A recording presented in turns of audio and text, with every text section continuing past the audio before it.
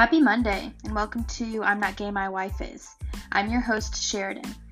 Now, this podcast was started to say fuck the mold and to encourage people to live their own way and to be their own person, regardless of what others say or think.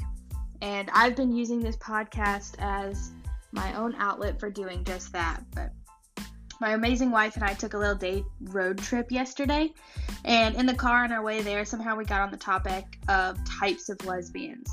And we even found an article that lays out the 17 types of lesbians, as if there's 17. Now, I know that this kind of goes against the whole fuck the mold thing, but some of these actually have pretty interesting perspectives on the way that women-loving women are perceived by other lesbians. So I'll put the link to the article in the description for you guys to check out for yourself. But here we go. So the lipstick or the femme lesbian. And I think we all know that one, even if you're trying to avoid the labels. Like a lipstick lesbian or a femme lesbian embraces their femininity.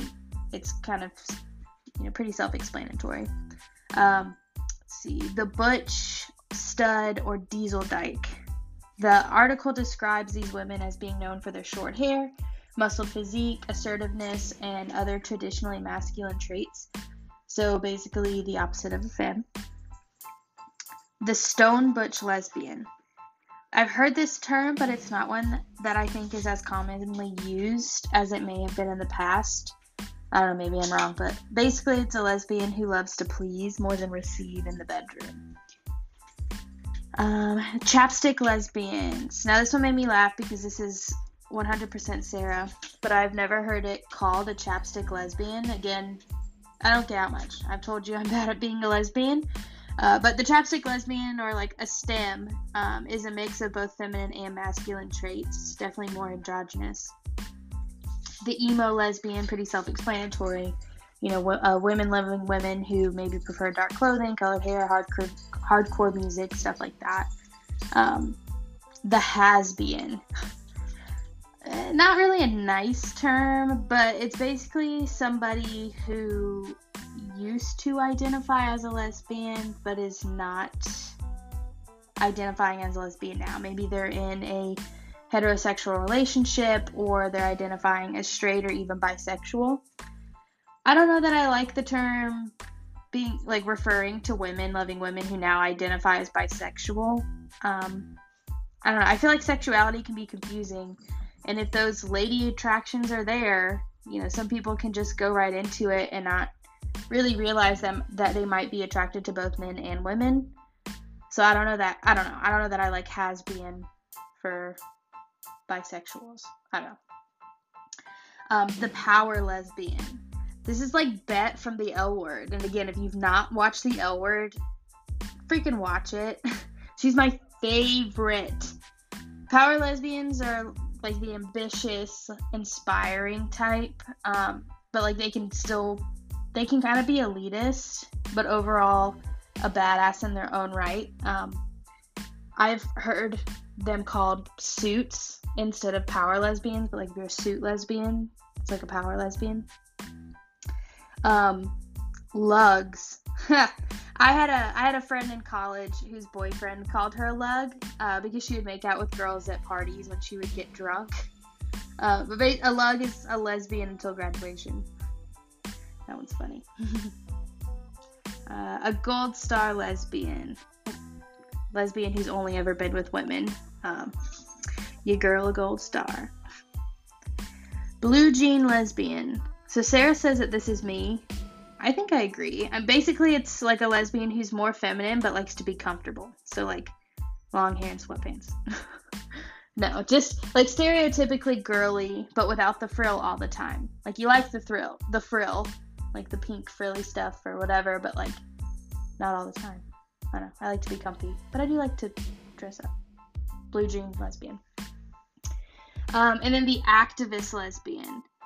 I think we should all be activist lesbians. I feel like being a lesbian in general is a form of activism that you're just born with. Especially with the shit going on in the world, if you're out and living as yourself and for your own truth, that is activism. That's you actively going out and living your own life.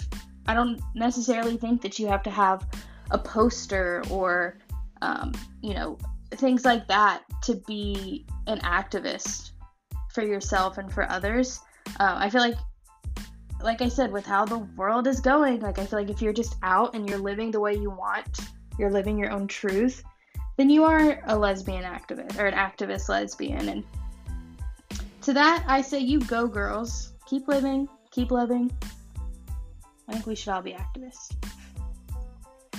All in all, some of these are funny, very, very specific labels for women-loving women. All in all, these are funny and very specific labels for women-loving women. And I know labels don't matter, but I feel like understanding them are necessary. Without labels, we aren't able to prepare ourselves for how the world's going to react. We can say fuck them or fuck whatever all we want, but the fact is that people are going to label us no matter what. So it's important to know who you are and what label you may be put under, so that way you can break that mold and be your own person. I hope that makes sense, because I feel like that's what we all need, is just to kind of break out of the mold and be true to ourselves, because until we do that, we can't be true with anybody else, which I know sounds cliche, but I think it makes sense. So there are actually 17 of these lesbian labels in total, in the article, and I think I only went over 11. Yeah. So check it out. It's a fun read. I'll post the link in the description to this podcast episode. And that's episode 10. So if you're still listening, thank you so much. You play such a big role in what I'm Not Gay My Wife Is aims to be every single day, and I really, really appreciate it. As always, please follow me on Instagram at I'm Not Gay My Wife Is, and check out the link in my bio. You could see some of the I'm Not Gay My Wife Is merch. I think they're pretty cool, so take a look at that. And please tune in next week for another episode. Sending good vibes your way.